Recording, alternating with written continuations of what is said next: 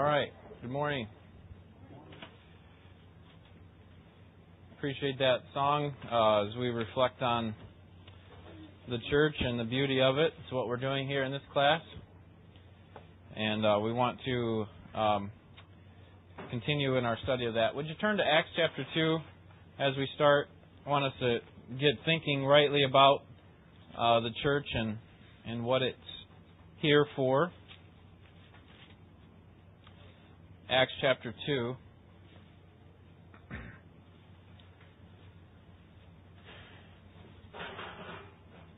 What I want you to notice as we read through this familiar passage is, of all the activities in which the early church was engaged, which was the first activity?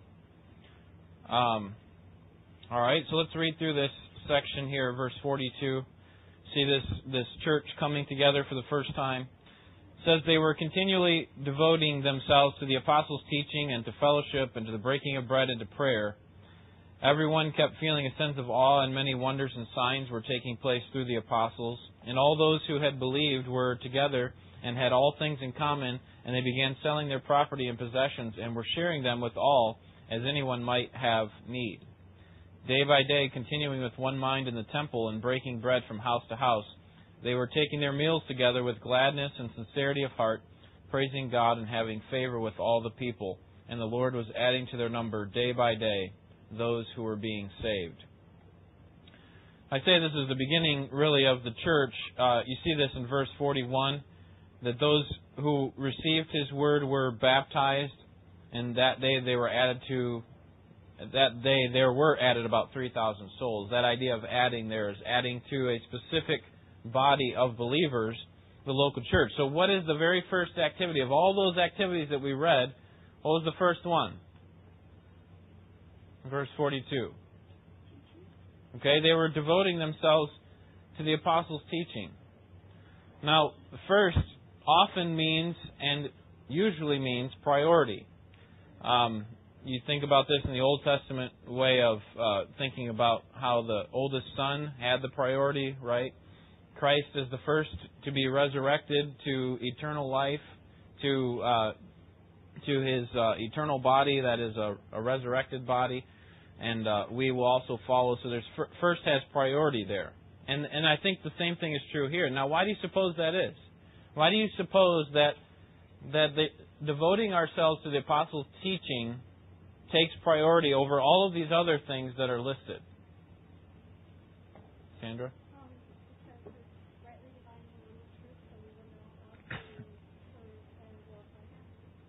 Right. So what you have is you have all these other things that are important. Okay, prayer and the Lord's Supper. You saw breaking the bread there has to do with the Lord's Supper. All those things are governed by our understanding of the truth, the apostles' teaching.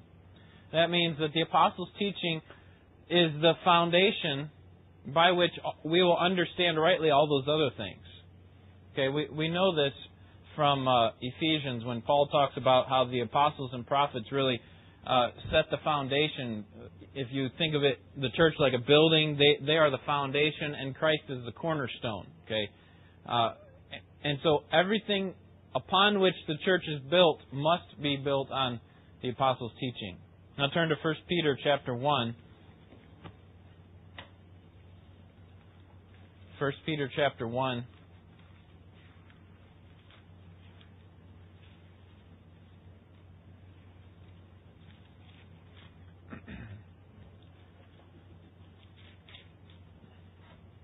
Verse 22.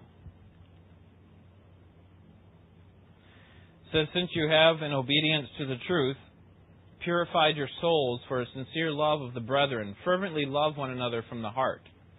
For you have been born again, not of seed which is perishable, but imperishable, that is, through the living and enduring Word of God.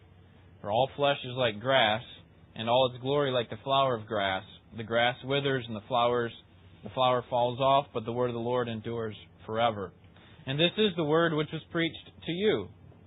Therefore, putting aside all malice and all deceit and all hypocrisy and envy and all slander, like newborn babies, long for the pure milk of the word, so that by it you may grow in respect to salvation, if you have tasted the kindness of the Lord. I want to focus in here on verses 1 through 3, and I want you to tell me, what is the main commandment there? What is the main commandment there? Verse 1 talks about putting aside. Those are what are known as gerund phrases. Those really modify a different phrase, the main verbal phrase. So where is the main verbal phrase? Any ideas? Verses 1 through 3? What is it? Okay, how about let's get the specific words that Peter uses. What's the main verbal command there? Okay, good. Long for the pure milk. Verse 2. Like newborn babies, long for the pure milk. Now in verse 1, he's saying in order to grow, you need to remove the hindrances for growth, like Pastor Randy Hockema brought up in his Wednesday night summer preaching. You need to remove the hindrances for the growth, but that's not the main command. The main command is to long for the pure milk. Now, what is the pure milk? Okay, the Word of God. The very next phrase tells us that. Long for the pure milk of the Word. And in chapter 1, verses 22 through 25, he had been talking about how the Word is central to who we are. And what will the end result be? That is, when we long for the pure milk of the Word of God, what will the result be? Okay? Good. Look at the end of verse 2. So that you may grow in respect to salvation. Alright? So there's a clear means or method by which we can and must grow.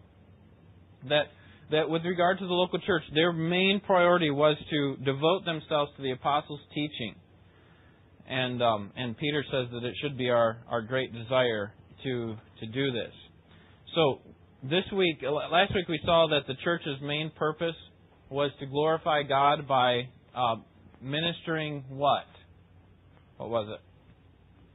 Remember? Right, ministering the truth or ministering the Word of God. So that's your first blank there, I think. So last week that's what we looked at, but now we want to kind of go one step further and see how that happens. That is the education within the local church. Glorify Christ through the ministry of the truth or the ministry of the Word. All right, so that's where we're going today. We want to see how education plays a part in the local church and how we're supposed to do that as a church and how we're supposed to be a part of it.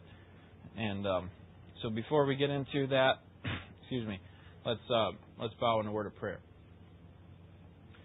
Father, we do pray that every part of our worship to you and of our service would be guided by your word. We love your word because it is our strength. It is our fortress.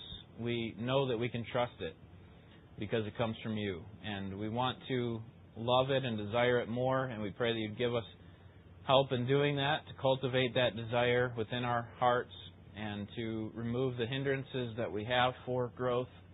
And may you use us as a church to strengthen each other's faith as well as to show the world around us what it is to follow the truth. And we want to see more people committed to your truth and following our Savior. We pray these things in Jesus' name. Amen. All right, so our main purpose is to glorify Christ by ministering the truth. That's the main job of the church. And this was reinforced on Wednesday night if you were here with Pastor Rob Pfeiffer.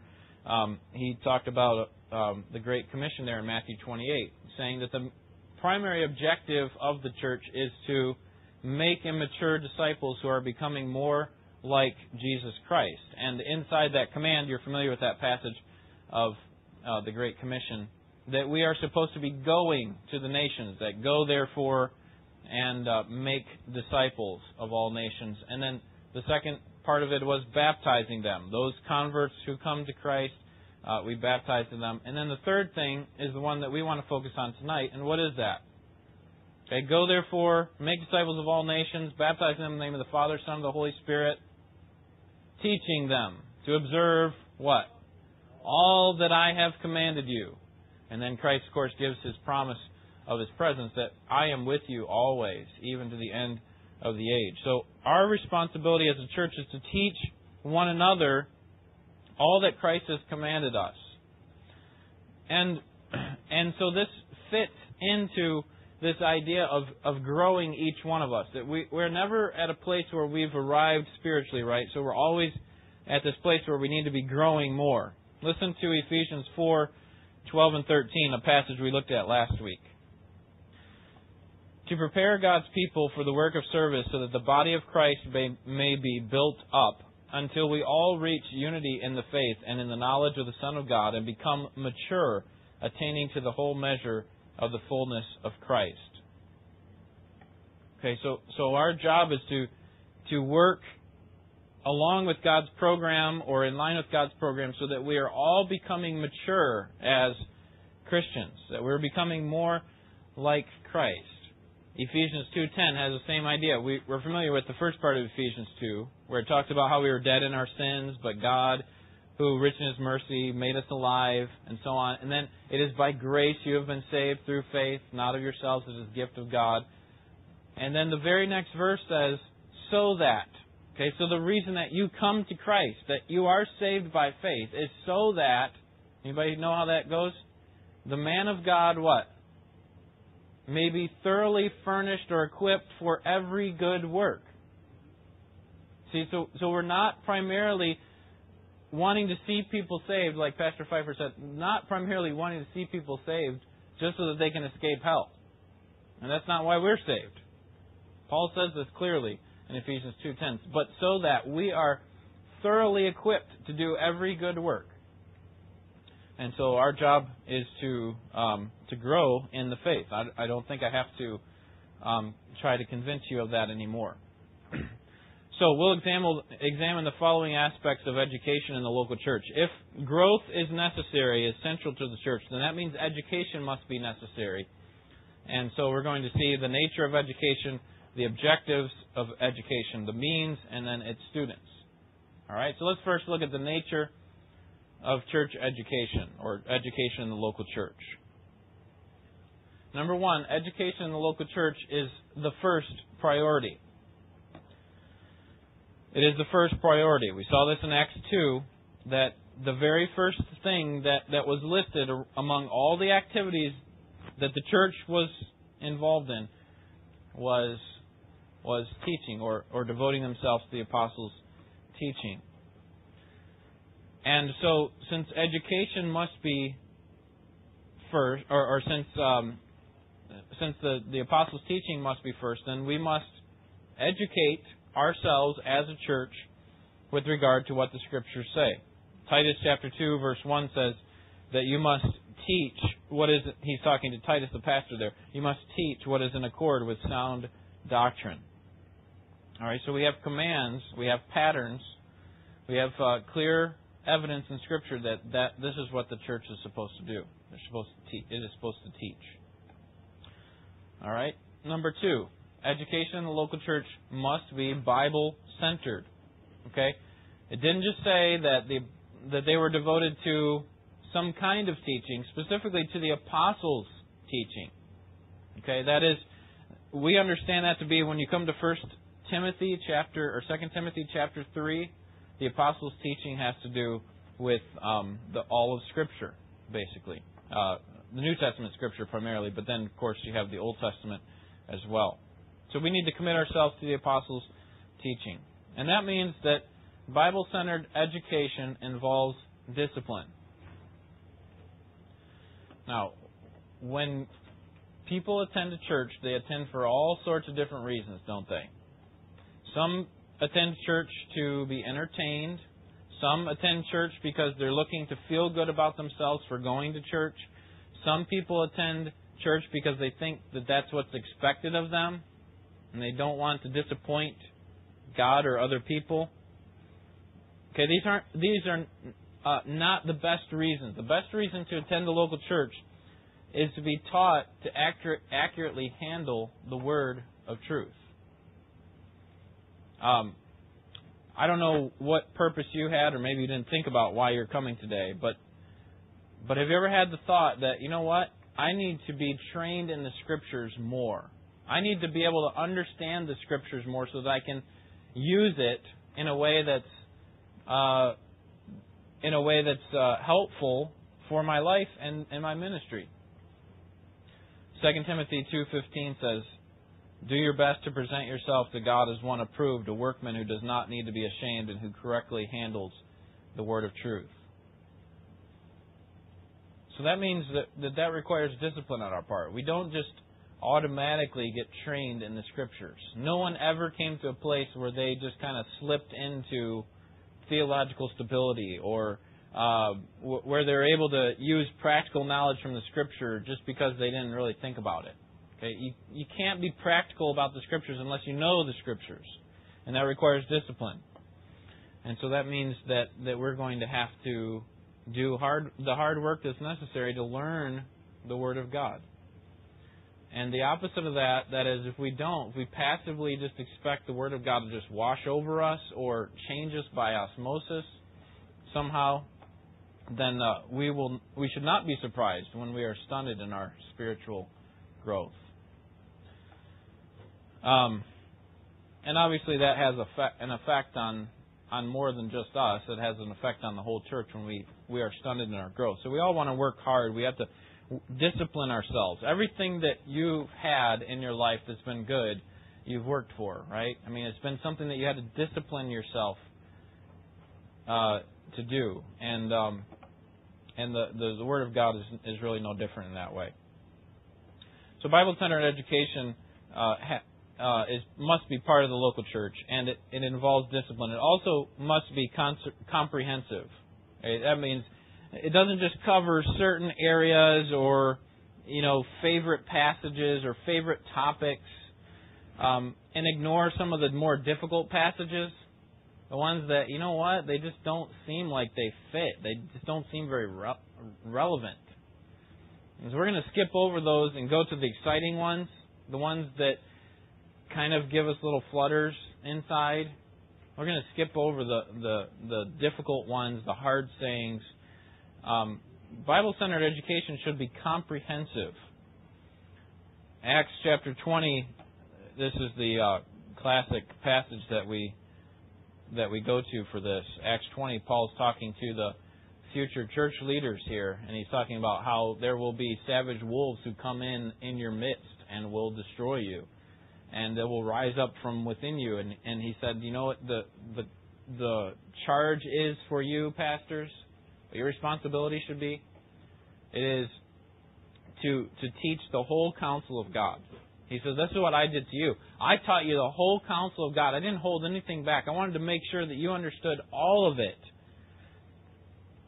So, Bible-centered education is comprehensive. And then thirdly, Bible-centered education is theological in nature. Okay, theological in nature. It's not just about understanding facts or knowing facts. That's good. We can't really come to a theological understanding of the Scriptures, okay, a right systematic approach to the Scriptures if we don't know the facts, but it shouldn't be just mere facts. There's a new TV game show that just apparently came out this last week or is coming out here soon, called the American Bible Challenge. You guys familiar with this?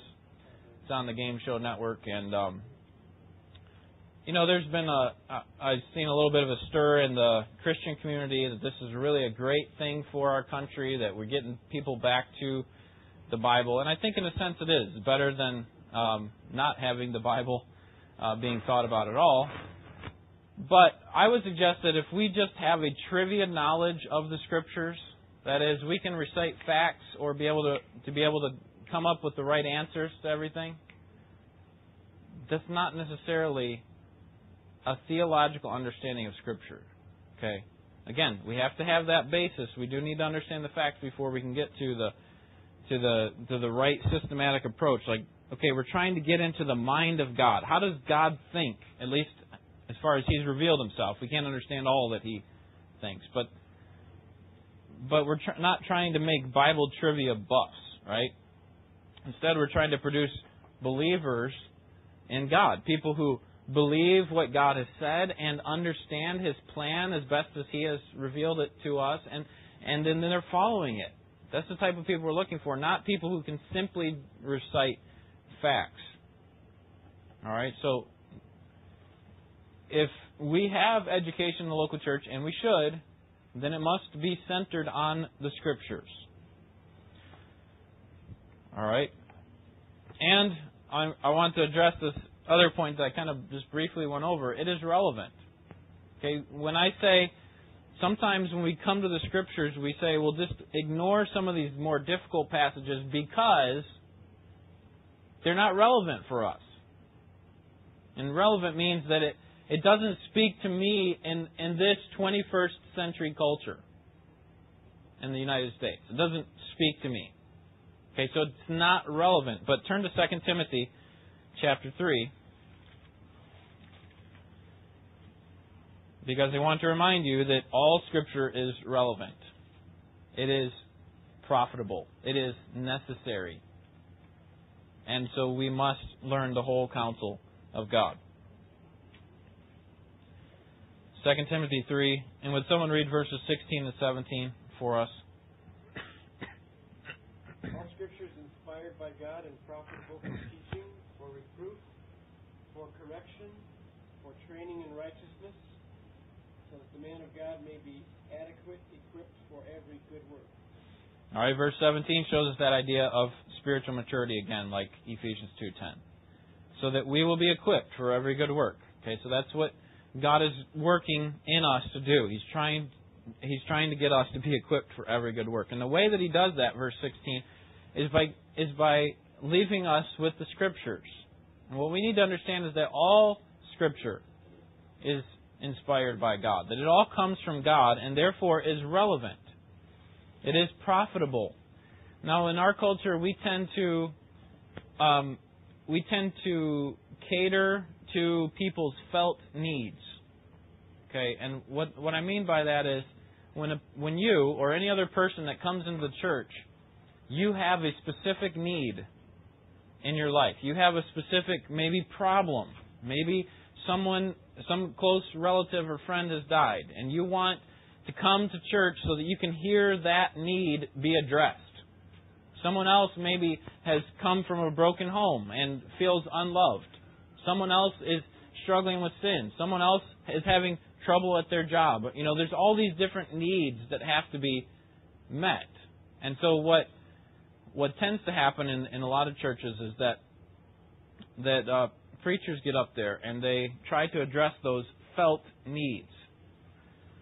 And what God is saying here is that He's provided a way to handle all those. Okay, we don't have to come and say, okay, this is going to be, I'm going to try to meet all of your felt needs, but rather that I'm going to give you the Scripture. And you know what? It may not speak to your specific problem that you have today. And perhaps that's happened. Maybe one of the biggest tragedies in your life took place, and you walked into church expecting God to speak to you about that specific thing, and He didn't. That is, the word that was presented to you had nothing to do with your specific problem. Does that mean that God doesn't care about your problem? Okay, what that means is God is doing something that's bigger than that. Okay, not that your problem is unimportant, but that God speaks to you where He wants to speak to you. He brings up passages when He wants to bring them up and address needs. And sometimes, I say this often, sometimes it's good to just hear God speak. That is, if we only go to the Scriptures in order to take care of our problems and never really look at the rest of it, then we're not really getting involved in the relationship that is meant. That is, that God wrote down His Word so that you could have a relationship with Him, so that I could have a relationship with Him. And that's what the Christian life is about. It's about a relationship. It's not, God, here's my problem, I'm going to present this before you. God's saying, look at these big issues that are going on all around you, okay? I'm not unconcerned about your problem, but I want to show you that life is bigger than what's going on in your life right here.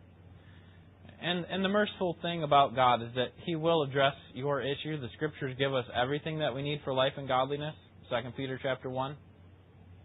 And so you don't have to fear that God's just going to cast you aside and not be concerned about you at all. He is obviously a loving Father. I don't want to come across as if He is cold and unconcerned about your problem. Okay, but what we should understand is that our problem is not all that there is in the world. All right, so education in the church must be Bible-centered. Any questions? What we've talked about so far?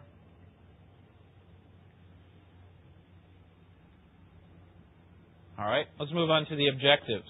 Okay, what's our goal here? What are we trying to accomplish in the education of the Scripture? Okay, and this list is not exhaustive, but we want to address several things that we seek to do in the education within the local church. Number one, it's designed to produce theological stability. Theological stability.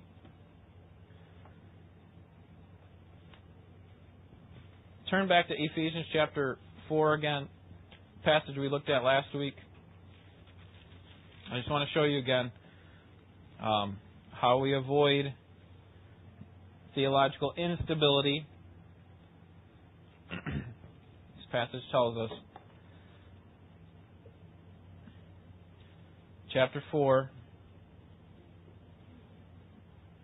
verse 14, as a result, we are no longer to be children tossed here and there by waves and carried about by every wind of doctrine, by the trickery of men, by craftiness and deceitful scheming. How can we avoid theological instability, being tossed back and forth every time we hear one thing or another?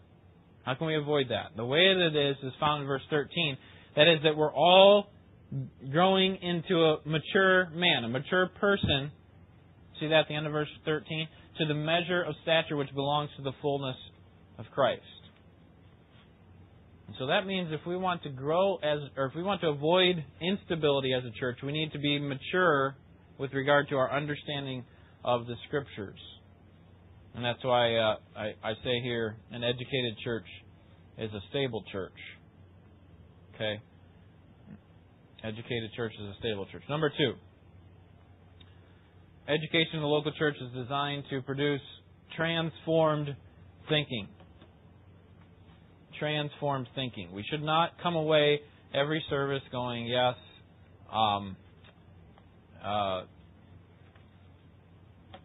I agree with that. I've always thought that. And if we've never changed the way that we're thinking, then that either shows that we are proud, okay, or that we're not growing anymore. Okay.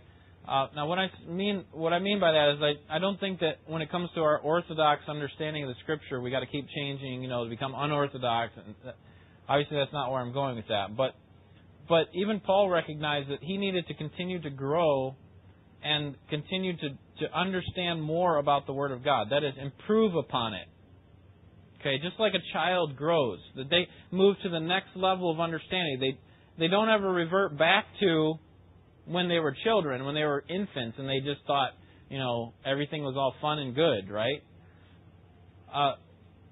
Paul's not suggesting that. I'm not suggesting that when I say we need to change. But what I'm saying is we need to move to the next level. We need to move to the next level of spiritual growth, spiritual understanding. And Ephesians 4, verse 22. Look there with me in your Bibles. That in reference to your former manner of life, you lay aside the old self which is being corrupted in accordance with the lusts of deceit, and that you be renewed in the spirit of your mind, and put on the new self, which in the likeness of God has been created in righteousness and holiness of the truth. When a believer is properly taught the Word of God and he properly understands it, his thinking will be transformed. And this means that you will be continually refining your worldview to get your worldview in line with God's. Turn over to 1 Corinthians chapter 2. 1 Corinthians chapter 2, verse 15.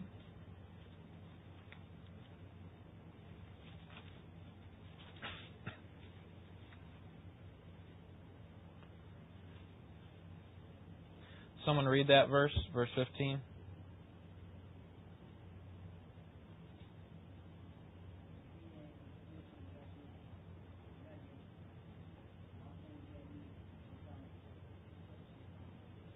All right? So he who is spiritual, that is a believer, appraises or judges all things. Okay, what Paul's talking about here is having a discriminating worldview. The word judge there, or appraise, is the same word that could be translated discriminating. Okay? And what he means by that is to have an evaluation or make an evaluation or an assessment of something. In Vacation Bible School this past year, we called it Bible glasses. You put your Bible glasses on. That is, you have a Christian worldview. When you look at the things out in the world, you look at them from a Christian perspective, from a biblical perspective. And here's what Paul's saying. When you evaluate something, when you judge something, appraise something, discriminate something, when you assess something, you should do it from a Christian worldview. That's what the spiritual person does. That they no longer are looking at things from a naturalistic worldview or a humanistic worldview, that is from our old manner of life, the way we were born, but we look at things from a scriptural world. How would God view this? And that's part of what teaching does. When we know the Word of God more, when we are soaked in the Scriptures more, we look at things the way the Scriptures speak of those things. We look at them with a Bible-soaked logic. Okay, I know this is right because here's what the Scripture has to say about that. Or I know this is wrong. I know that this would not be pleasing in God's eyes, or that it would grieve the Spirit because this is what the Scriptures say about it. See, if we're missing that element of knowing what the Scriptures say, then we can't make a Bible-soaked logical choice about a given issue. And so we have to come to know God's Word. Now, it's good to know the Scriptures as we come to learn it. And then it's good to go and study it when we don't know about a specific issue. Very similar to a child going to school, right? They learn a lot of things that, quite frankly, they don't know why they're learning these things. They don't know how they're going to use this someday. But then as it comes up, it's amazing. If you have kids, you know what I'm talking about. They see something in life and they say, yes, we learned about this. And this is what this means. And so that what they're doing is they're now able to use what they've learned on a specific issue that's come up in life. But sometimes they come up to issues in their life, we do as well as Christians, and we don't know how we should think about the situation. Has that ever happened to you? Maybe a political issue that popped up and you said, I don't really know which side to take on that one.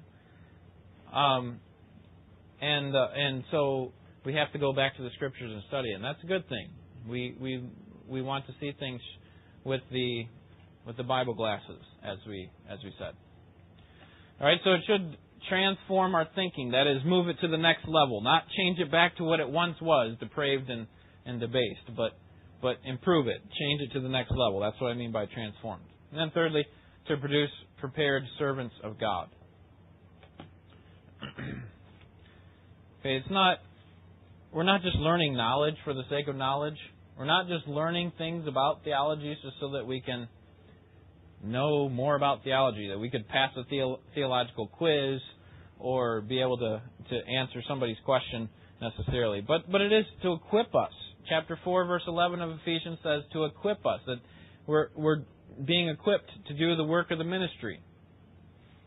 And that doesn't mean just give us the right physical tools. It also means the right knowledge to be able to do this the right way and with the right heart motive. And that comes through teaching.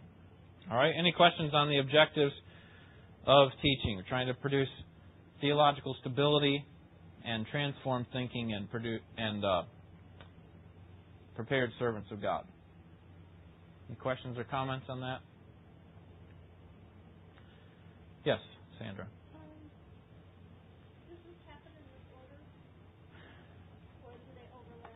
Yeah, they would be. I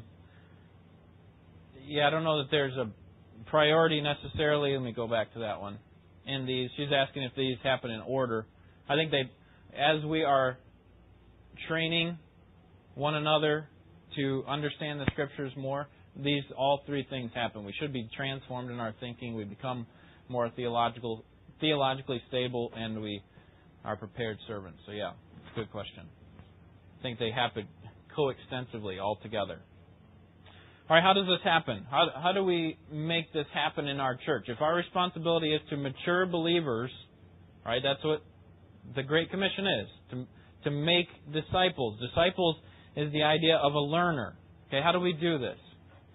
And give you several things from the Scripture that tell us.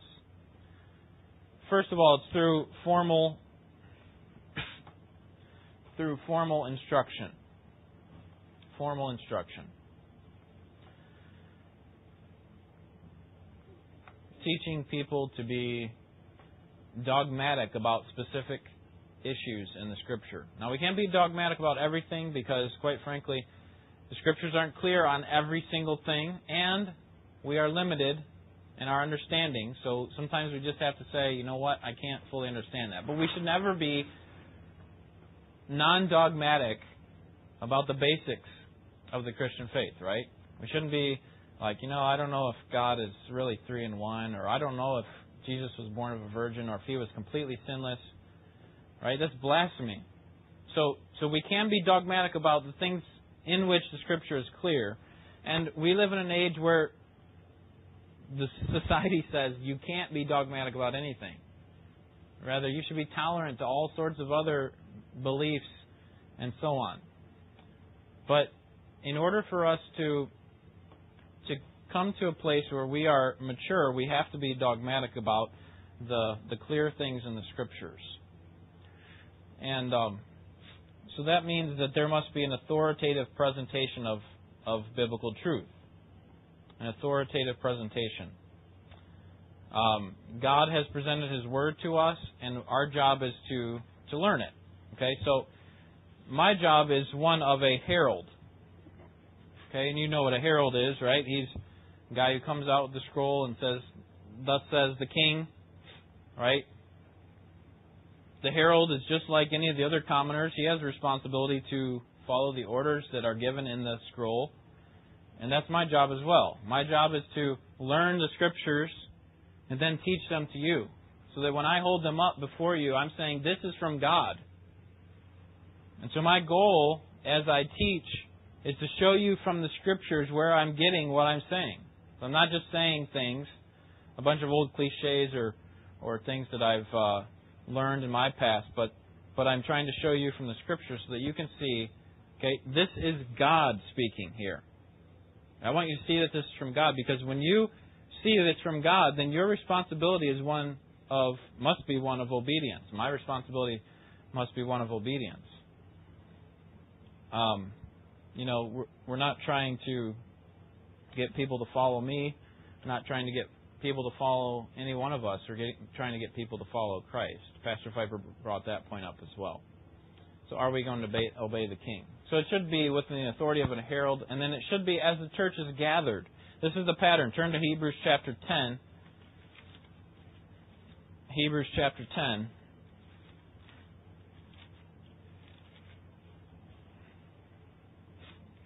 Formal instruction, the formal presentation of the Word of God happens in gatherings. As the church is gathered. Chapter 10, verse 25. Someone read verse 25 for us.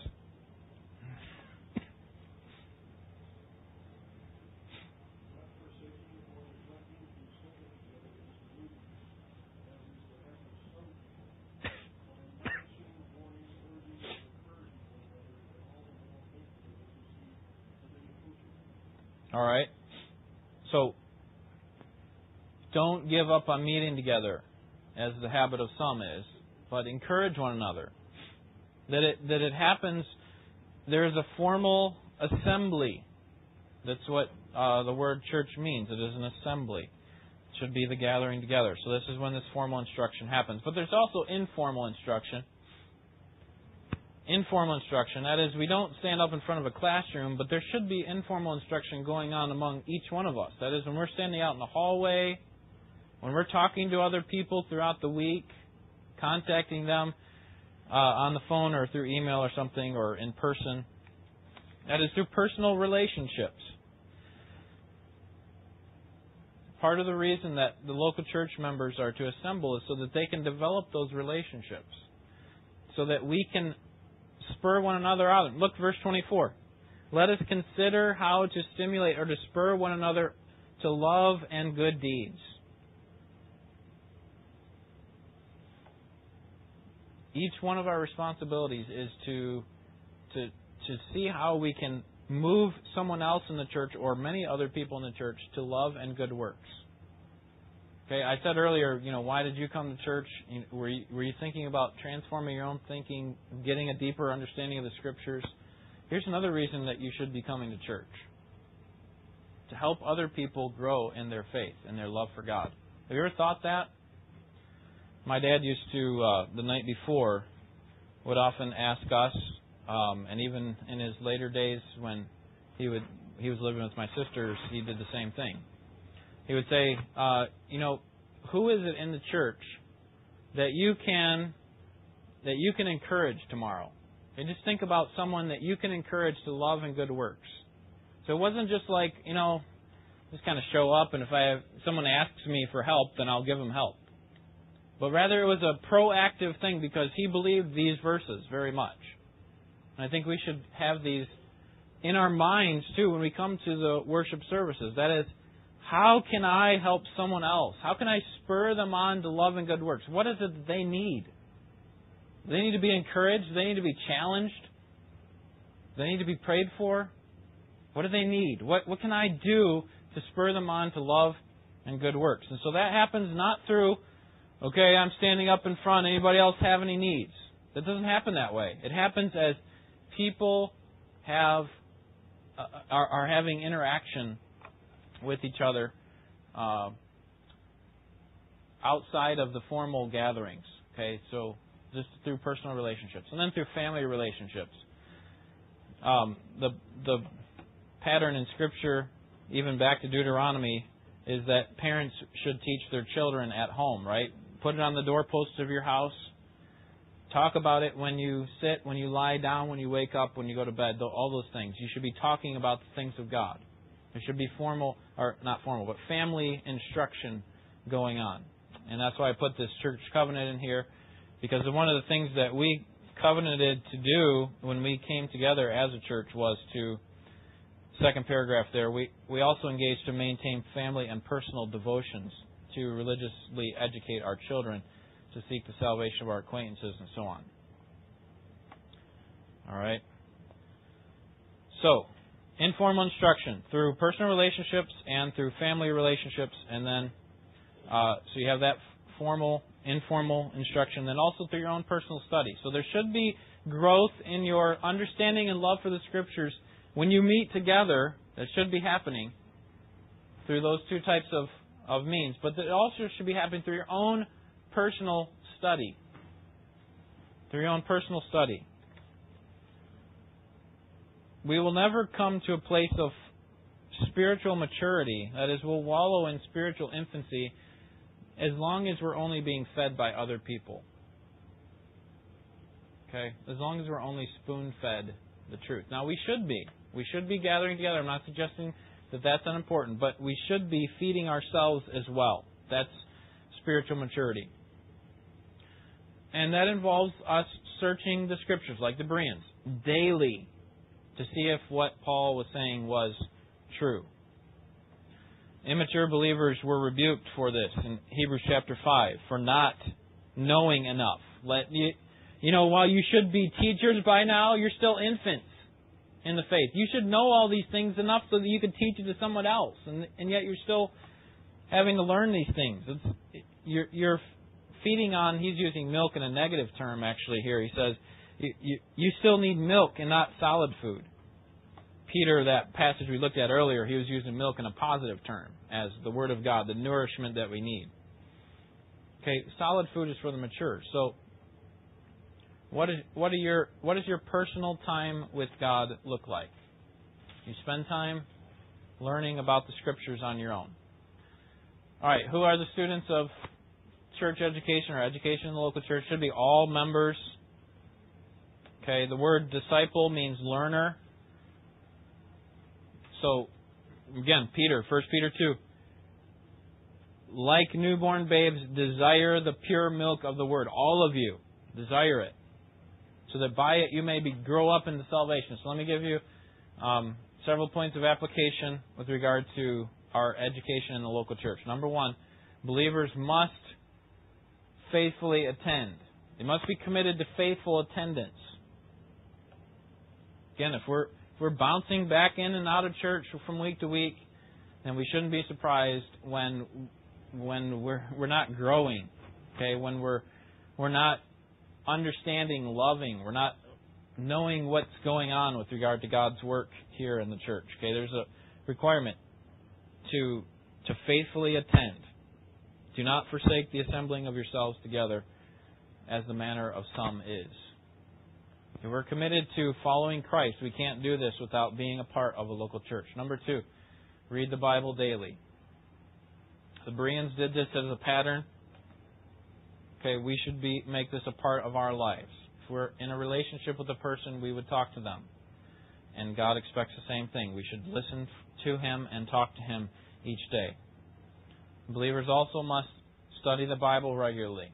Okay, so this doesn't say, okay, we got to get out, get all of our concordances and all these things, do a deep study every day, but regularly. There should be a regular time where we go through maybe just a small passage of Scripture or a chapter. Say, I'm going to study this and try to understand this for myself.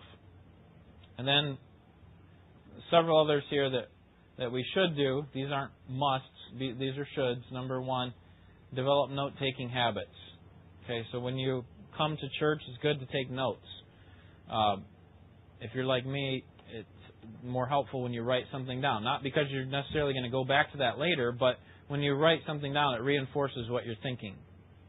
Number two, develop habits of discussing the truth from God's words with family members and with others. Okay, is church just something that you do quickly and then move on? Or is it something that you think about, mull over, meditate on?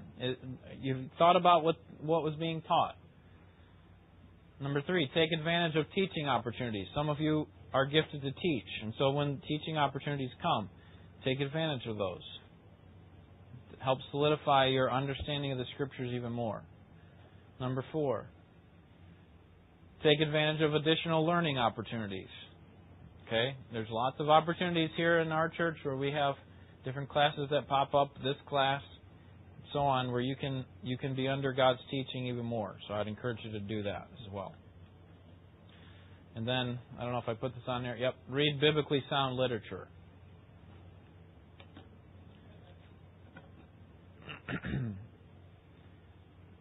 All right.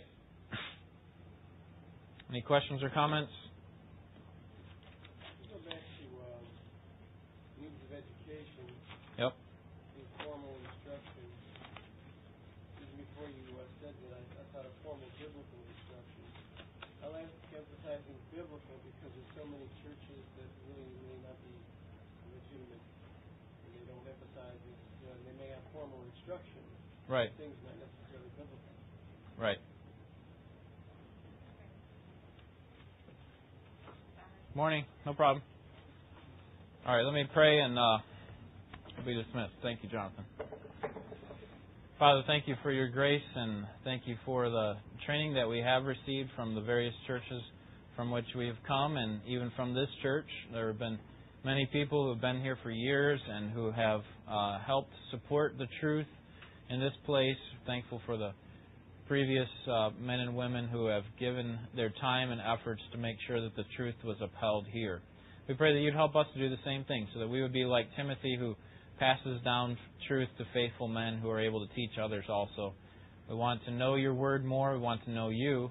And so we pray that you'd help us to be faithfully involved in learning from your word as the opportunities approach. We pray in Jesus' name. Amen.